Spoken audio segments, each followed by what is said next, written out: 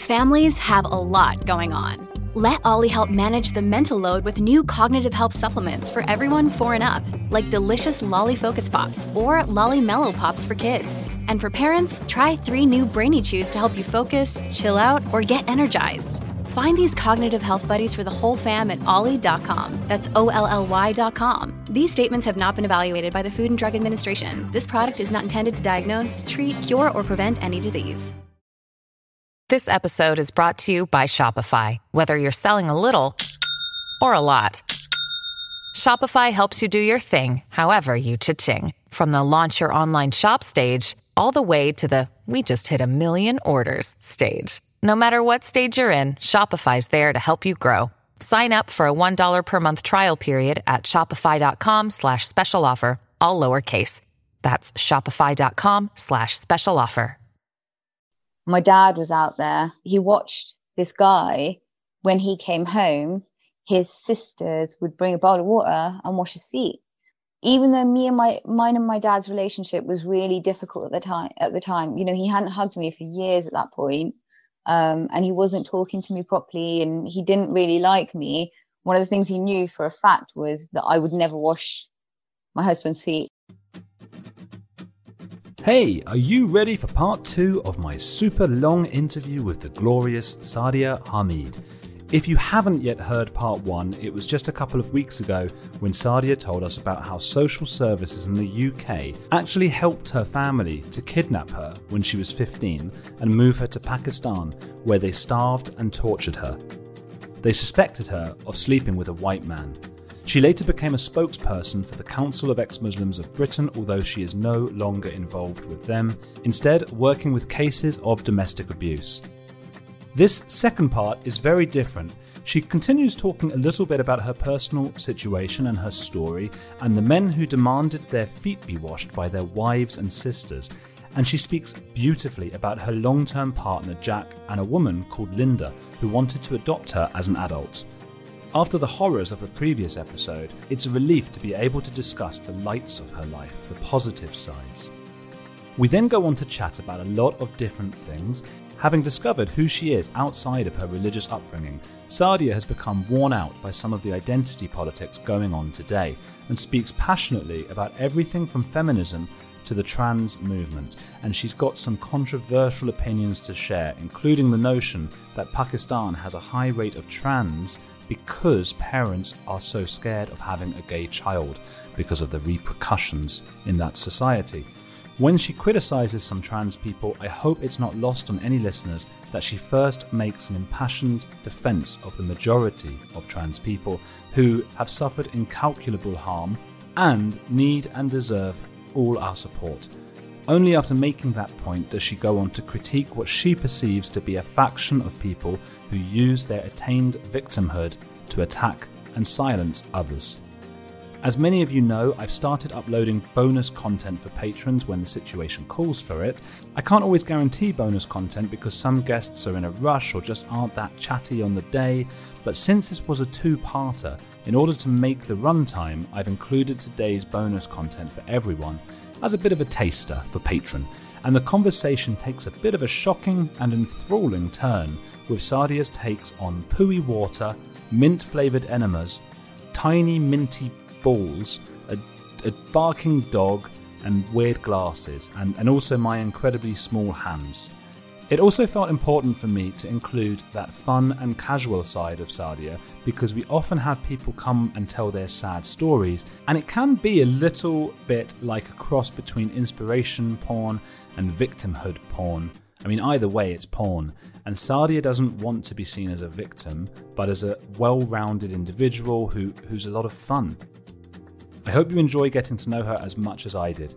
I want to remind everyone, as if you didn't know, that when we talk as we do in this episode about such silly things as musical instruments for people with small hands, and such serious things as how to deal with mental health, I have absolutely no idea what I'm talking about. I'm shooting in the dark. Sadia has, however, worked closely with a lot of survivors of domestic abuse, so has a lot more experience. Remember, you can catch video clips from the interviews on youtube.com/AndrewGold1, as well as shorter video clips on Twitter and Instagram on andrewgold_OK. You'll find Sadia on Twitter and Instagram on @Sadia936, and her own YouTube channel is called 4 Freedoms and features lots of interviews about 4 different types of freedoms, and I might even be on there at some point too. By the way, I want to tell you about a podcast I love. Yes, I'm doing a thing here. Just stay with me, okay? Because it is a really cool podcast. It's a podcast that will help you become more successful, wiser, and maybe even a better drinks party guest.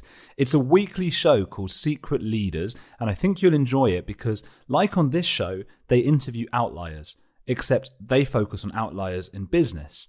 They interview a diverse range of founders from pioneering startups like Brewdog, Deliveroo, Monzo, and Joe Malone, who reveal the ridiculous things they've done to get where they are, from landing in this country as a refugee with £10 to firing their mum. Secret Leaders have enlightening conversations with fascinating business people, so you get to hear the stories that made, broke, and remade the most outlandish entrepreneurs of our time. I really like Secret Leaders, and you can listen to it wherever you get your podcasts. And finally, come join my chat room Thursday at 8 p.m. UK time. I'm in Germany, so it's 9 p.m. here. Next Thursday. Last Thursday, we had a really good one. About 15 people turned up, and we just chat absolute nonsense.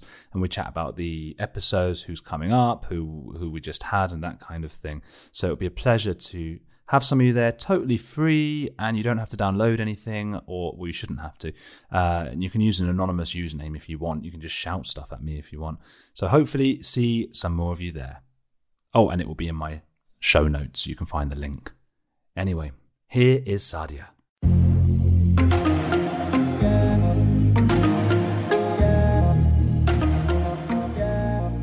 I heard you talk before about when you were out in Pakistan, the way the men treated the women, the things that were expected of you. What was happening? Well, you're not really allowed to do anything, to be honest. I kind of started talking about it recently. I mean, the difference in what they're allowed to do and what you're allowed to do is just that you can't even kind of sum it up very quickly, you know? Like, I was told not to laugh, not to show my teeth when I laugh or smile. What? I remember my mum saying to me, on the one hand, it was because she thought it was vulgar, but on the other hand, it's considered seductive, right? You're kind of peacocking in a way. So if you find something funny, just like a small smile with your mouth closed is sufficient. So I remember being taught that kind of stuff. You're not allowed to wear perfume. You're not allowed to dress nice. You're not allowed to wear nice, you're not allowed to wear tight-fitting clothing. And those are the kind of smaller things, right? And then it gets bigger and bigger. They're allowed to move completely freely. They're allowed to speak. They're allowed to get involved in everything. There's just even if they've got a harder time in those houses, their lives would be a lot easier than the women and girls in those same houses. I heard your uncle expected you to wash his feet. Yeah. That was the guy that I was engaged to. So he didn't have the chance to say that to me. What had happened was he was coming home from work, the guy that I was engaged to, and getting his sisters to wash his feet. So I was engaged to my uncle. I kind of missed that bit out. Yeah, how did that happen? So that happened a few years later. My mum had been speaking to this guy that she wanted me to get married to, and I kind of refused to speak to him for a whole year. So what they did was book another ticket to Pakistan again, and this time I was terrified because it was a few years after the original kind of incident. So you were 19?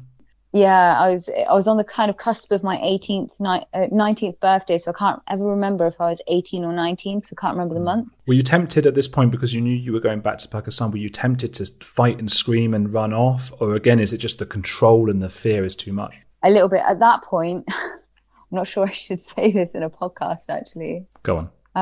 At that point, I remember taking some ganj with me. I'd got... Oh my God, that's risky, isn't it? Yeah, it was. On the plane? Yeah, so I I don't know how I got away with it, really. I emptied a load of fags out. I don't think you would be able to do it today, by the way.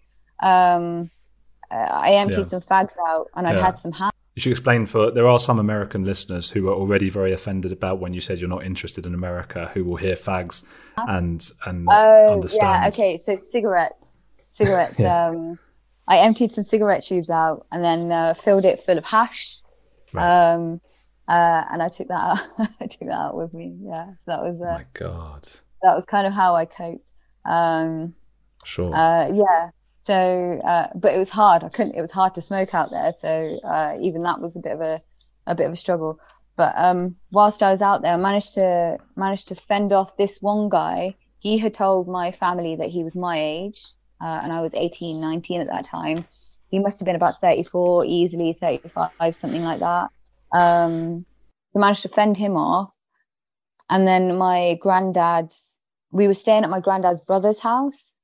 And his youngest son was a few months younger than me. They wanted to get me hooked up with him. So relationship wise, he was my uncle, like my dad's cousin, we would call him uncle. And yeah, they'd kind of been working on trying to get us engaged or married even. And yeah, it was the Thursday before we were due to leave. We were going to be leaving on the Saturday, the Thursday before. They basically were just chatting amongst themselves. My dad walked in and was like, oh, so you guys were just going to go out and get a ring and I was going to be stood here looking like a dickhead. So dad went out and also had to buy an engagement ring. And by the end of the Thursday, we were engaged. Yeah, so it was an odd time. But yeah, he, a few months into the engagement, my dad was out there again for a family wedding. And he watched this guy. When he came home, his sisters would bring a bowl of water and wash his feet. And even though mine and my dad's relationship was really difficult at the time, you know, he hadn't hugged me for years at that point, and he wasn't talking to me properly, and he didn't really like me. One of the things he knew for a fact was that I would never wash my husband's feet. Like, it just wouldn't be something that I would do. And he said that to him. And then gradually we started trying to break this engagement off. And it took a long time. You know, after about 6 months, I thought, this isn't something that I'm going to do. And it took still another year and a half to manage to get them to take the ring back and actually acknowledge that the engagement was over. Word. All of this treatment, how these people treated you, and you said before it's because they could. It's something that's been bothering me, I suppose, because I think I had a naive imagination of what paternal love is. And I think I thought that paternal love was something inherent within us. And I'm starting to wonder, hearing more stories like yours, whether that paternal love is actually something we're conditioned by our society to feel like we feel. Because it doesn't feel like there was love or much time for anything like love from your parents. This is where the cultural stuff comes in, right? And this is where you'll find that the overlap between religion and culture is really, really it becomes much clearer. So both in the Indian and Pakistani household, there's a kind of expression that women are foreign wealth. So a daughter is never yours. A daughter is always set to become somebody else's property. And that's exactly what they're talking about, right? Like the expression itself talks about women as foreign wealth. So there's almost this incentive to not ever form an attachment with your daughter because she's never yours. Not only that, in some families and communities, she's also going to cost you a lot of money to get rid of, right? The whole dowry issue. So because of that, there is no reason to form an attachment with her because she's going to go to somebody else's house. She's going to, she's going to be the kind of creator and kind of baby machine for somebody else's house, not your house. Whereas your son is going to be what helps your family grow, helps your family wealth grow. So it disincentivizes that loving relationship with the parents from the beginning. Weirdly, though, I have to say, I actually learned what unconditional love was outside of the community I grew up in. I never knew that in the community that I grew up in. I can say that quite comfortably now. I moved into this block of flats a few years ago. I think it's almost maybe 8-9 years ago, something like that. And yeah, I met this lovely woman. Her name's Linda. She's older than my mum, and she's always been there, like through the thick and thin, and through all the tough times in my life. And the more she's found out about me, the more she's kind of looked after me, and like a few years ago we were talking, and she's like, oh, I feel like you're my daughter. And I always felt like she was mum. And recently again, some stuff happened with family, and she was like, I think I formally want to adopt you, which is very sweet, but I'm not sure it's possible to adopt an adult. How did it feel to hear that? I burst into tears. She's just left. She's lush, and before her, I'd only ever known kind of conditional love, if you could call it that. I wouldn't even call it love. Yeah. I'd only known abuse. So it was I kind of learned what love and like maternal love what was through her. And then also through my relationship, I kind of learned what paternalism was, right? And not like, my partner isn't my dad, but we kind of talked about how we have this really caring relationship with each other, where we want to look after each other as well as have our loving, intimate relationship, right? And I kind of learned that paternalism takes all kinds of forms, really. Mm. And like I said, I kind of learned that outside of my community. And I don't know if it's something that is unique to the kind of Anglosphere and kind of Europe, or if it's something that is, or if it is something inherent. Yeah, exactly. Yeah. What about now? Is there anything you miss from the community? Do you still speak to your family from then at all? What would happen if you turned up and said hello? So I don't speak to the majority of the family in the community. My dad and me text each other, but it's never like conversations, videos, and we don't really talk about much. I have a really good relationship with my brother. No, I don't really engage with them. To start off with, I distance myself from everybody for my own safety and well-being, and in the end, for safety as well. Because when you've grown up in that kind of community, you have a choice. You either comply with what they want, and you then have the whole community behind you, yeah. Or you choose how you want to live and you lose everything. Those are the two choices. And it was hard. It was really, really hard. Being out on my own has been a real struggle.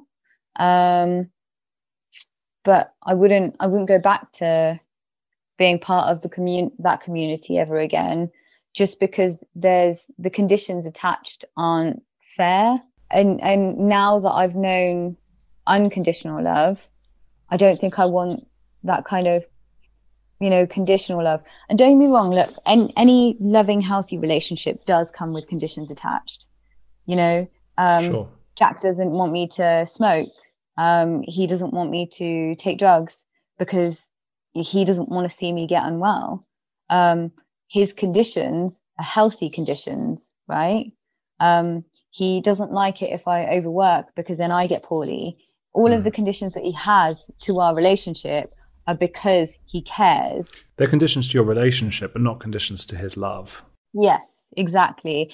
Because since me and Jack have been together, we've been together for 7 years, his political views have changed and my political views have changed quite drastically, actually. And in today's world, where people are breaking up with, loved ones and breaking up with, turning their back on family members for moronic stuff like that, actually, I realized that his conditions are completely healthy and legitimate.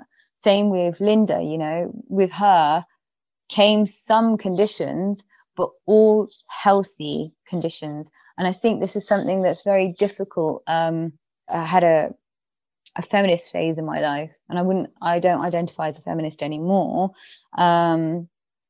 Partly because all of these sort of tribes have gone absolutely crazy in the last, however many years. But what I found was, what I was looking for was a very individualistic sort of response to my experience, where I'd come from this really, really oppressive, controlling, domineering community. What I wanted was I wanted to overindulge on individualism and selfishness, right? However, what I needed instead was to learn what a healthy relationship was and what healthy kind of conditions in relationship are. And that I had to learn for myself. I didn't learn that from anybody else. I learned that from Jack and Linda, for instance, but not from the feminist sphere, not from the community that I grew up in, not from wider society. Because I tell you what, wider society is quite a hostile place. The role of parents and family and loved ones is supposed to be to prepare you for that. Which I wasn't prepared for the world that I was going into. And it was a really tough place to be on my own, particularly by that time, because I was, like I said, I was mad. I was completely insane. Hey, it's Andrew. If you're enjoying Heretics, there's another podcast I want to recommend to you, especially if climate change, global conflicts, and an upcoming election are making you feel like we're on the brink of disaster. What Could Go Right is hosted by Progress Network founder Zachary Karabell and executive director Emma Varvaloucas. On What Could Go Right, the hosts sit down with expert guests to discuss the world's most pressing issues without resorting to pessimism or despair that we hear so often. Instead, they look back at how far society has come and look forward at what it will take to achieve an even brighter future. Is progress on the way?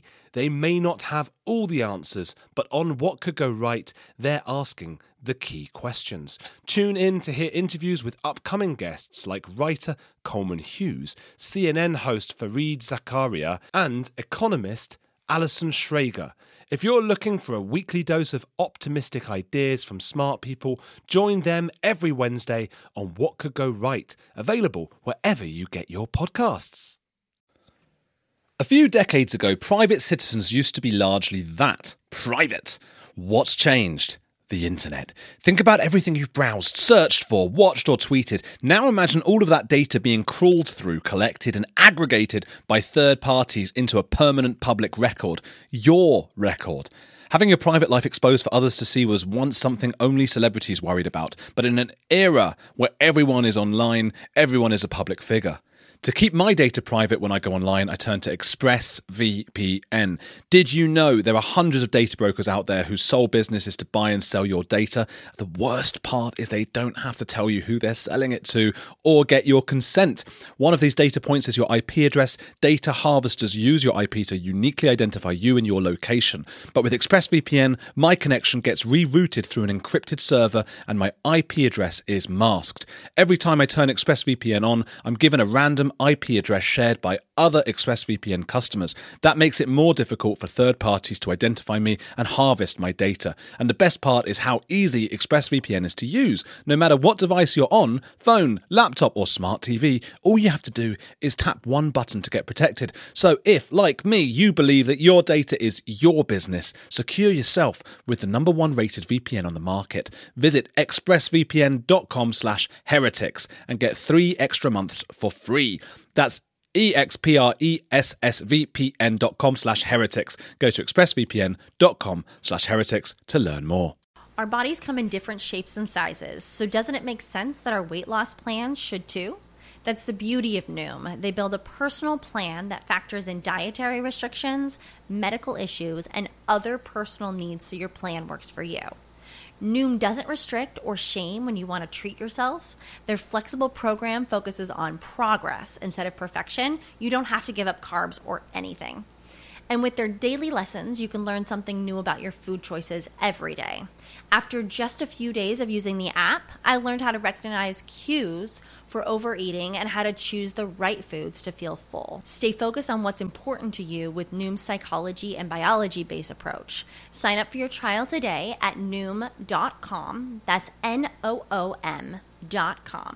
And check out Noom's first ever cookbook, The Noom Kitchen, for 100 healthy and delicious recipes to promote better living. Available to buy now wherever books are sold.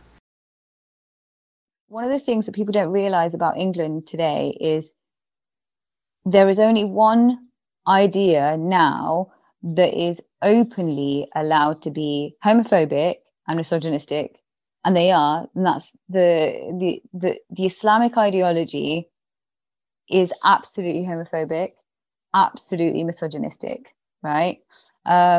However, this modern trans ideology that we see today, which I mean, I did say earlier that I don't like caveats.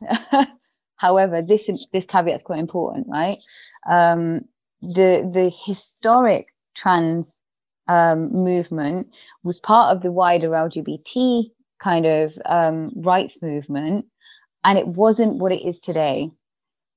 Previously, they were fighting for just equality and not to be treated less than human, which is absolutely a noble fight, right? One that everybody can easily get behind and comfortably. Now what they want is special rights. They want priority, and they want to bulldoze the rights of other people to be able to come out on top, which nobody can get behind, because that always creates resentment, right? Just like the kind of modern anti-racists that want to bulldoze the rights of other people so that they can place ethnic minorities at the top and abuse other people, like white people, let's be honest, in order to gain their rights. That absolutely creates resentment. Understandably, as an ethnic minority, I can absolutely understand the resentment that's going to create. And it's pissing me off because it's disadvantaging me as well as my white friends and colleagues and peers. And if I'm no longer certain if I'm getting opportunities because of my ethnic my kind of ethnic background, how are my friends and loved ones going to know whether I'm legitimately working at something or if it's just being handed to me because they need to, check off how many darkies they've got on their books? So there's that. But then it's exactly the same principle of what's happening in the trans movement. Now, one of the things that I did want to mention is that when it comes to the modern trans movement, what they tend to be doing, and a lot of movements I understand are doing this now, is taking the suffering of members of their community from other parts of the world and claiming that they experience the exact same suffering here in Britain, or that they are institutionally discriminated against in exactly the same way as they are in other parts of the world. And not for 1 second am I going to believe that a trans person here faces what a trans person in Pakistan faces. That would be a lie, right? Now, so what's also important in this discussion, often it's where these discussions are had in a kind of international way, what they fail to do is take account of the different kind of circumstances that present internationally, right? So if we just talk about Pakistan for a moment, in Pakistan a few years ago, they had something called they actually had a Pride March. However, the only people that could march were male to female trans people, right? Nobody else.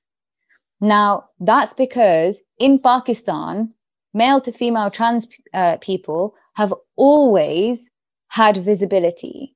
They've been allowed that, right? They've faced discrimination and still do. However, it's complicated, right?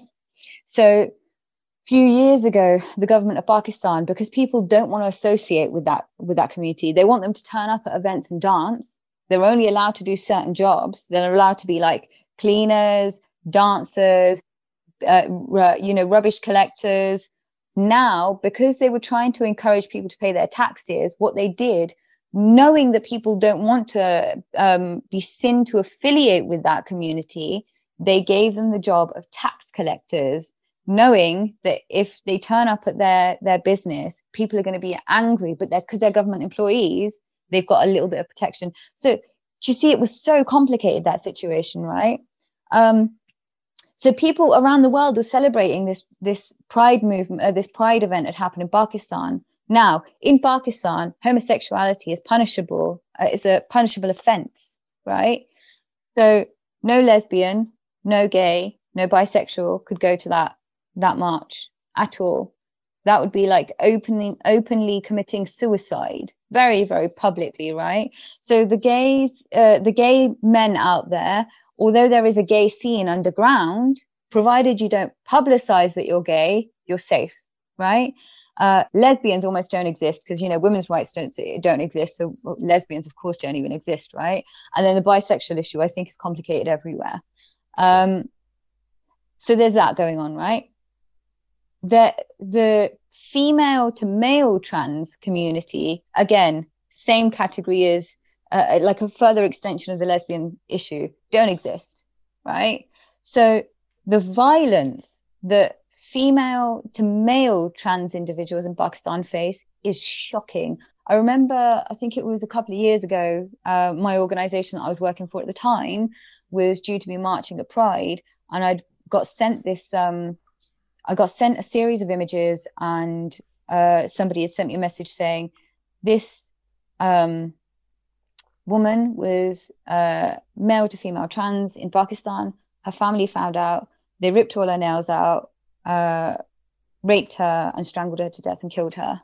So it just feels yet another case of men being able to transition if they want, and men being able to do what they want and still be in charge of stuff, as long as they're not gay, as long as they're not women wanting to become men. Of course. Wow. Now, the other thing simultaneously going on, so take Iran for a second, right? Iran has the highest number of sex changes.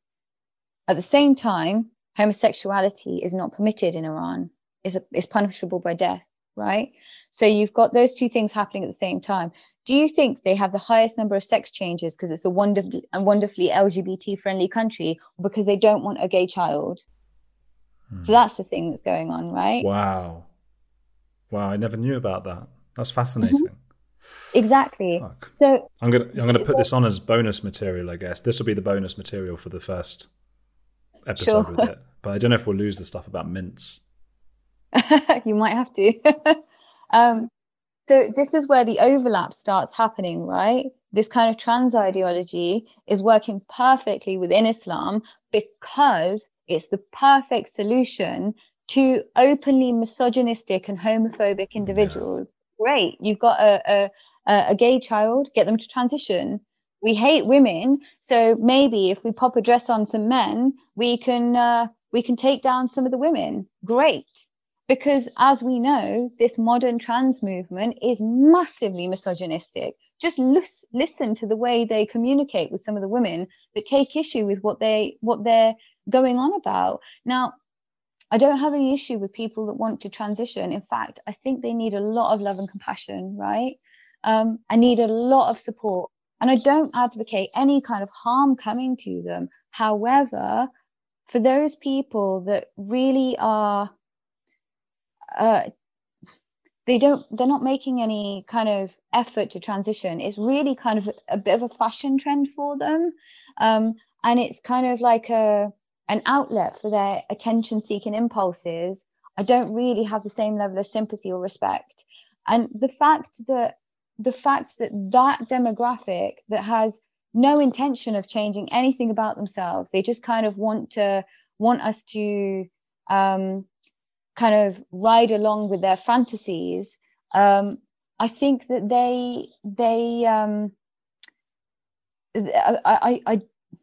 I lack any respect for them, particularly when they actually attack people that are genuinely feeling like they're in the wrong body, genuinely have gender dysphoria, genuinely need to go through that process of transitioning. When they attack those people, you think, you actually don't care about this community that you allege to represent, do you? Because if you did, you wouldn't act like animals towards the people that are genuinely struggling through this process.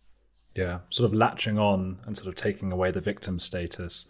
I was watching a video, Jordan Peterson, just one of his psychology lectures today. He was talking about victimhood and sort of the why you feel tempted to become a victim, and how that always precedes awful, terrible things, because the Germans saw themselves as victims, the white Germans of Jewish oppression. The Soviets saw themselves, the Bolsheviks, as victims of the aristocracy's oppression. And what followed was, they feel like you can do anything with no recrimination, that you have righteousness on your side. You can do anything to people. So I think what you're saying, it makes total sense that you have total respect for trans, genuine trans people, but there were probably a lot of people latching on. Yeah. People seem to be looking for any excuse to find some form of victim status. And I understand the temptation, because there have been moments in my life where I've had a little bit of that. I'm from a Jewish family, and I think, I wonder. And then straight away I go, no, that's ridiculous. Come on, be a bit stronger. Forget that, Well, the trouble is, it's also encouraged, right? The first time I felt concerned about this was way back in 2012 when I was there was we had an AGM for the domestic abuse service that I was working for actually back then. And I remember a couple of survivors were wheeled out so that they could tell their story. And I remember looking into the audience, and all these professionals kind of, these kind of wet, pathetic professionals going, oh yeah, I feel so sorry for you. And I was like, great, you feel sorry for her, but what the hell are you going to do? What are you going to do to change this situation? If you think this is an issue, which it is clearly, but how dare you get somebody to come out, tell their story, so you can go home and feel good about yourself that you listened to a sob story. What I want you to do as a professional specifically is tell me what you're going to do to deal with this issue. Because actually, it's no joke. Domestic homicides have gone up. And things haven't changed. For every victim that's wheeled out so that we can hear their story, or every survivor that's wheeled out so we can hear their story, yeah, great. You can feel good about yourself about those stories, but you've changed nothing. In all this time that you've been doing this domestic abuse work, domestic homicides have gone up from 2 a week to 3 a week. So rather than wanking over sob stories, why don't you tell me exactly what you're going to do, what new approaches you're going to use, how you're getting that information into the main, rather than just professionals getting together so you can have a day out of the office, listen to a sob story, and then go home and feel good about yourself just because you listened to one or two sob stories. Very self-congratulatory. Exactly. It's not productive. My kind of response to survivor stories now, and I don't mean this in a heartless way at all, because it's not the fault of the survivors. Generally, organizations intentionally are going out and getting survivors and victims so they can make it look like they're doing something good, when actually they've not done anything. They've just brought a survivor in. That survivor or that victim is going to go home feeling like shit because of that organization or that professional. I could tell you that categorically. So they do that. But my instinct every time now is, what are the concrete things that you are doing or that you want us to do to change things.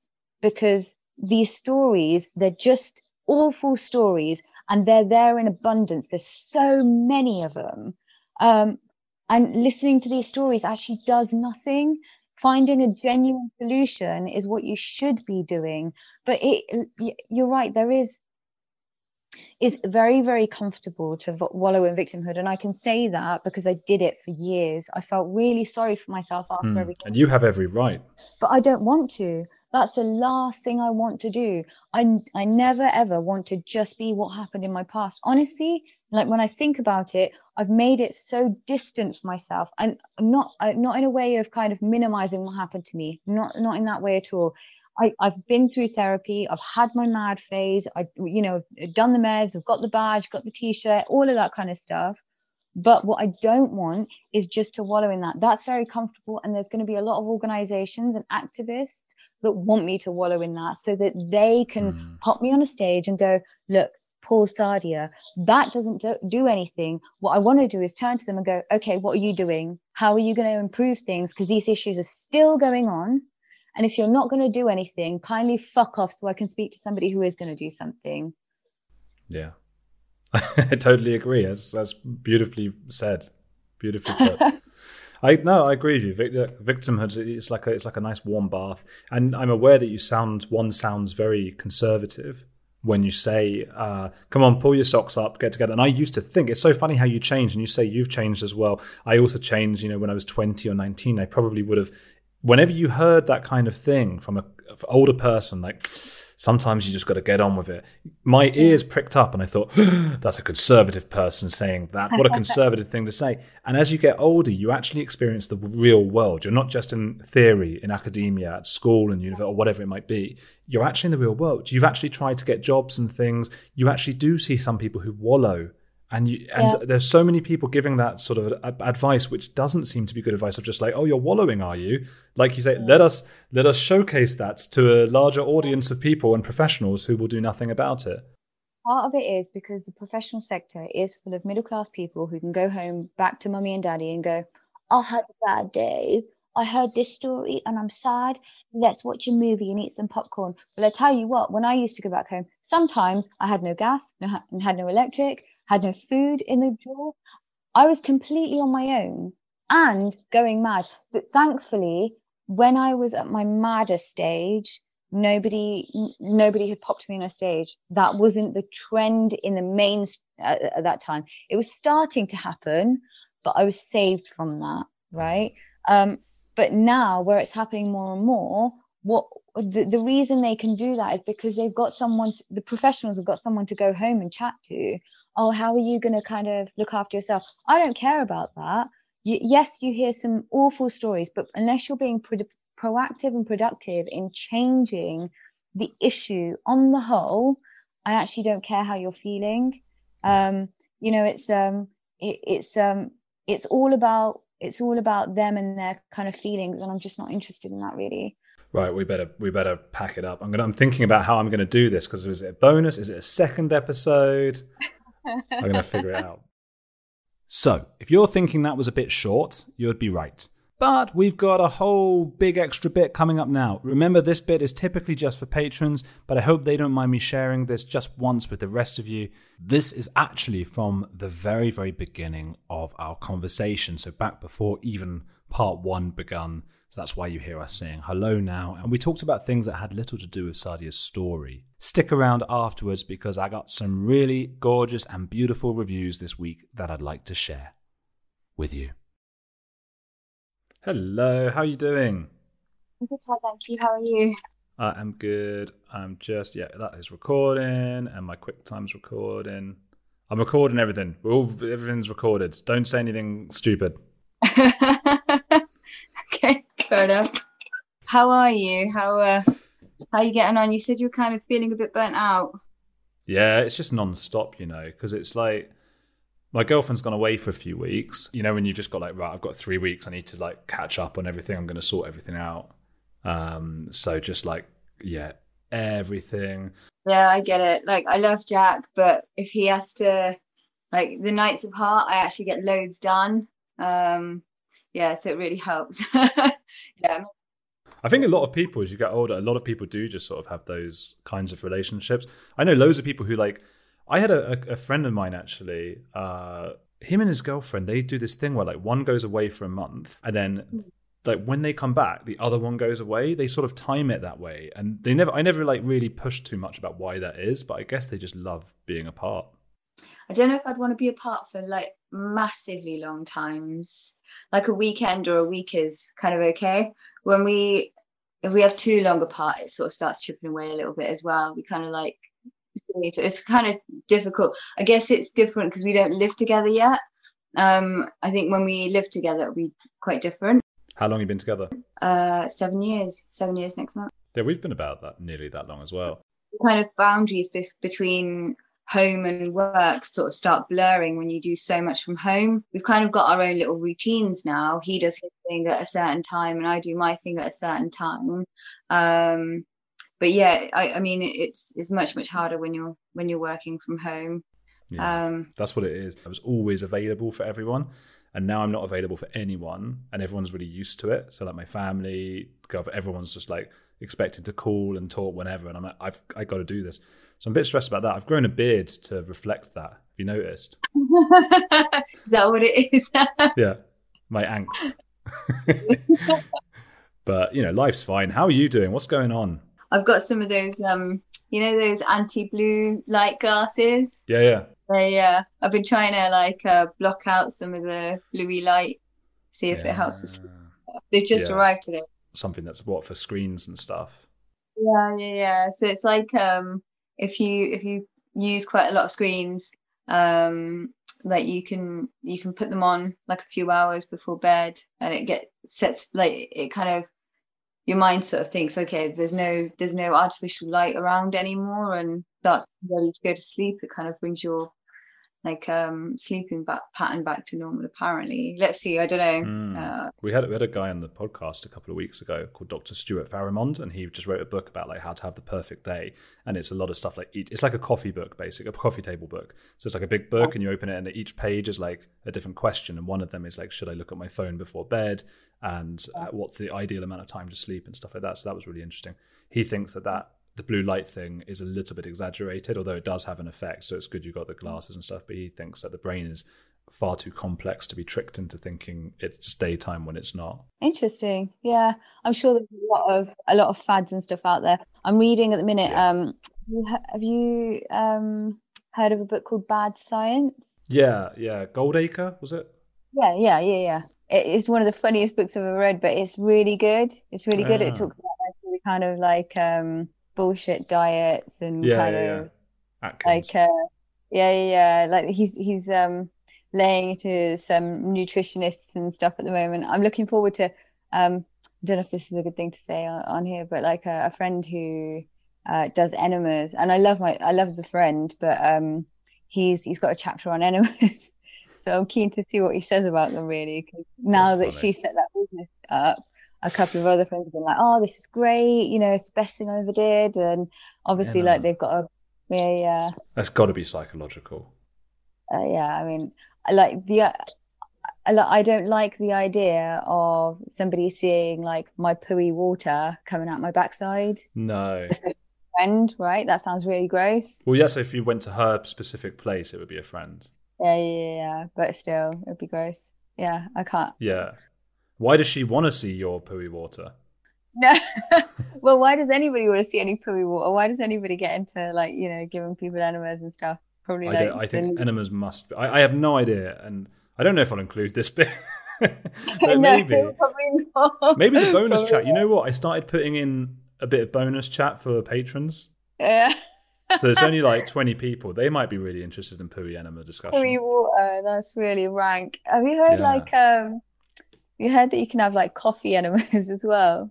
So I suppose someone's shoving coffee up your bumhole and you get pooey coffee coming out your backside. How rank is that? Mint flavour.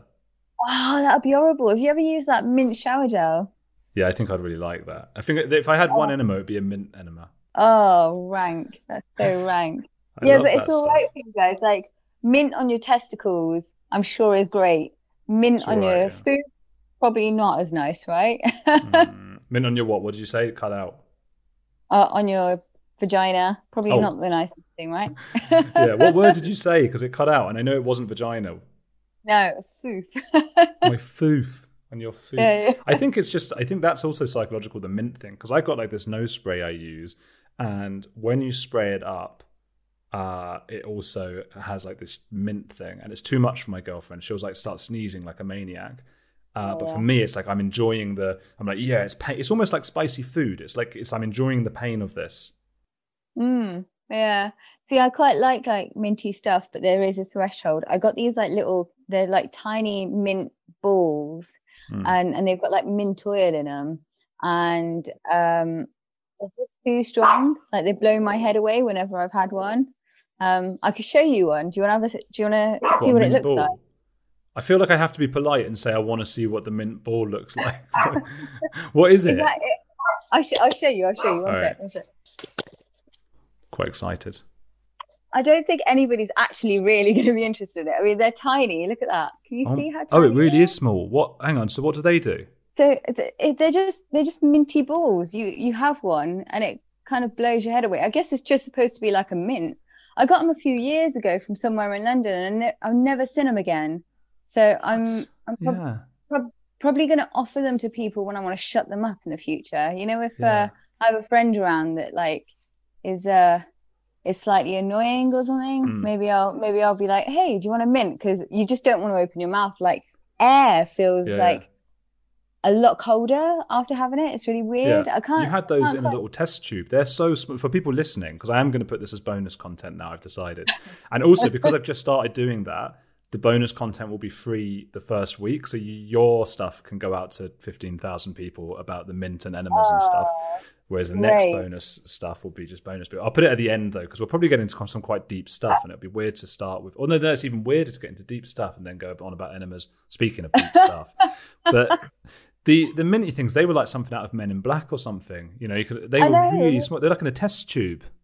They're tiny. Like, I mean, I've got really freakishly small hands, and they're smaller than my little pinky. So, I mean, it's tiny. But they really, I mean, I've never had mint so strong. They're stronger than, you know, those, is it Triple X mints? I don't know. I use, I like Airwaves, and I get extra strong Airwaves. Yeah, so they're stronger than that. I need some of that in my life. Let's see how small your hands are. I want to see how small your hands are. Come on, let's do our hands. Because mine's tiny, but I suppose we can't really do the perspective. I don't think you get the kind of context. Well, yeah, I don't think you kind of get, yeah. I'm really tall and I have tiny hands. I look quite strange. I've sort of almost can't balance. You know, it's a weird little. That's hilarious. Yeah, I've got like freakishly small hands, but freakishly small feet as well. But I'm a small person too, so it kind of I'm in proportion. Right, you're lucky. Yeah. I've got I used to have a friend that used to get weirded out by my feet. She was like, "How do you not fall over with your feet?" Just stumps.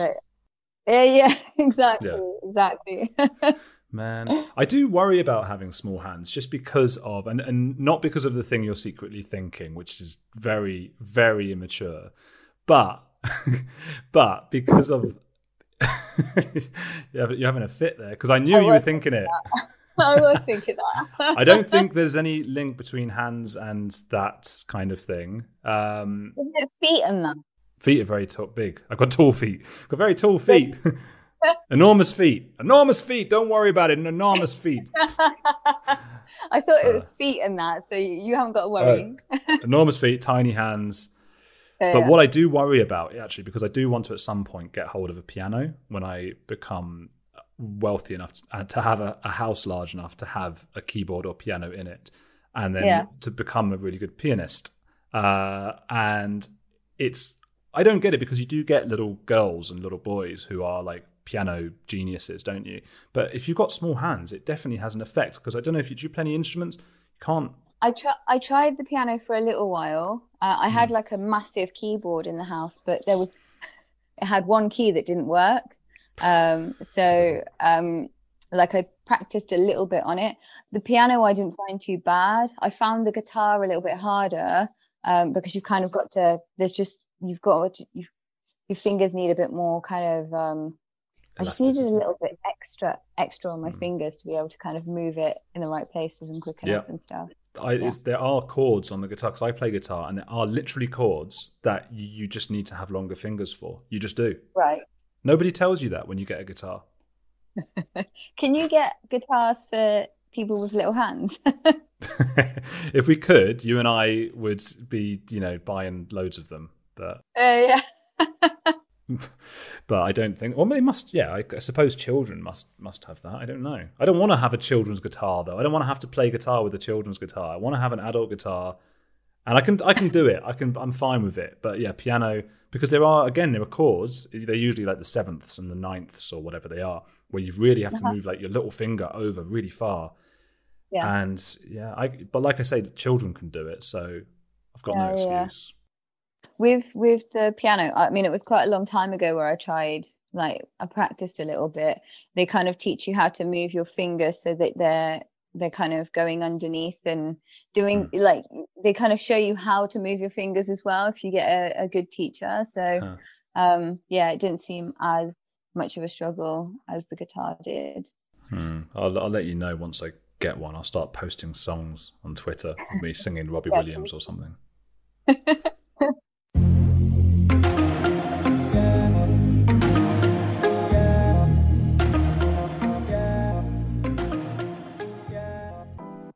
I sincerely hope you enjoyed the episode. I know the pooey water won't have been to everyone's taste, but it was a pleasure to speak to Sadia and to learn a bit more about the happier parts of her life, from her partner Jack and her almost adopted mother Linda, to her super strong tiny mints and her thoughts on enemas. I'd love to have her back again sometime. Thank you once again for tuning in. The podcast has been growing really fast, and thank you for my birthday messages as well last week. Before I forget, it was really, really lovely to get so many messages. Remember, it's never too late.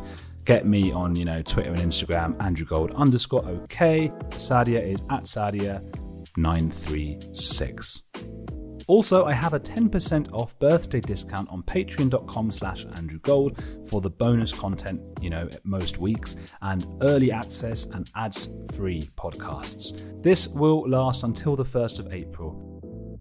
Thanks so much to this week's newest Patreon members, the wonderful Kath Glover, and also the lovely Dr. Stuart Faramond, who came on the show. So please remember to check out his amazing episode about his book, The Science of Living. You can buy that on Amazon and all the usual places. And it's now a Sunday Times bestseller, and deservedly so. Thank you everybody else for the beautiful reviews you've been leaving. This week there have been a few really, really nice things, like really well thought out, and I love it, and I show it to Hawley, my girlfriend, and then I've posted them online as well on Instagram and stuff.